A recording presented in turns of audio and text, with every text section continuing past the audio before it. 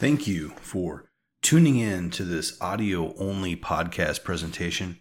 This is week 137 of the Lindahl Letter publication. A new edition arrives every Friday. This week, the topic under consideration for the Lindahl Letter is tracking political registrations. Trying to figure out how many Republicans, Democrats, and Independents are registered in each state is actually really hard. It's not a trivial task. Even with all our modern technology and the extreme power of the internet providing outsized connectiveness between things and making content accessible to searches, your best searches to get a full list by state are probably going to land you into the world of projections and surveys.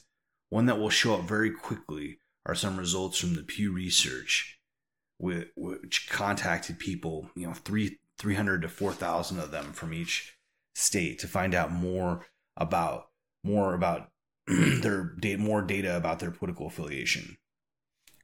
They evaluated responses into three buckets with no lean Republican, or lean Democrat. That allowed the results to evaluate based on sampling to get a feel for general political intentions. However, that type of intention-based evolution does not give you a sense of the number of voters within each state. It opened the door to me considering if political registration is even a good indicator of election outcomes. Sports tournaments rarely play out based on the seeding. That is the element of it that makes it exciting and puts the sport into the tournament. To that end, during week 134, I shared the CHOC model to help explore a hypothesis related to registration being predictive. At the moment, I'm more interested to see how proxy models for predicting sporting events are working. Getting actual data to track changes in political registrations is an interesting process. ChatGPT, Bard, and Bing Chat are capable of providing some numbers if you prompt them properly.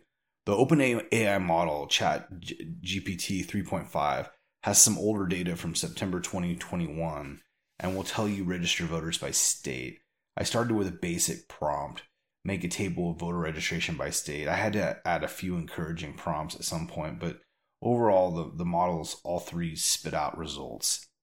The Bing Chat model really tried to direct you back to the United States Census Bureau website. This is an area where setting up some type of model with a bit of agency to go out to the relevant Secretary of State websites for the 30 states that provide some data might be a way to go build a decent data set.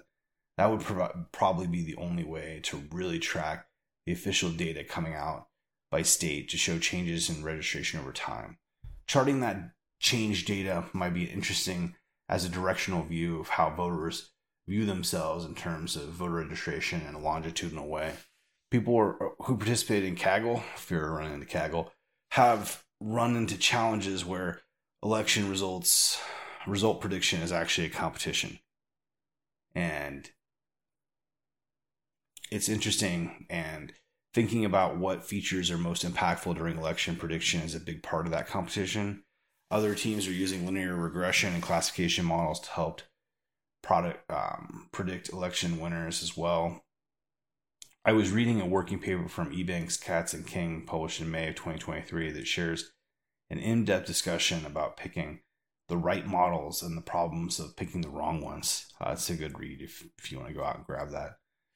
To close things out here, I did end up reading the Center for Politics article from 2018 that was an interesting look back at where things were.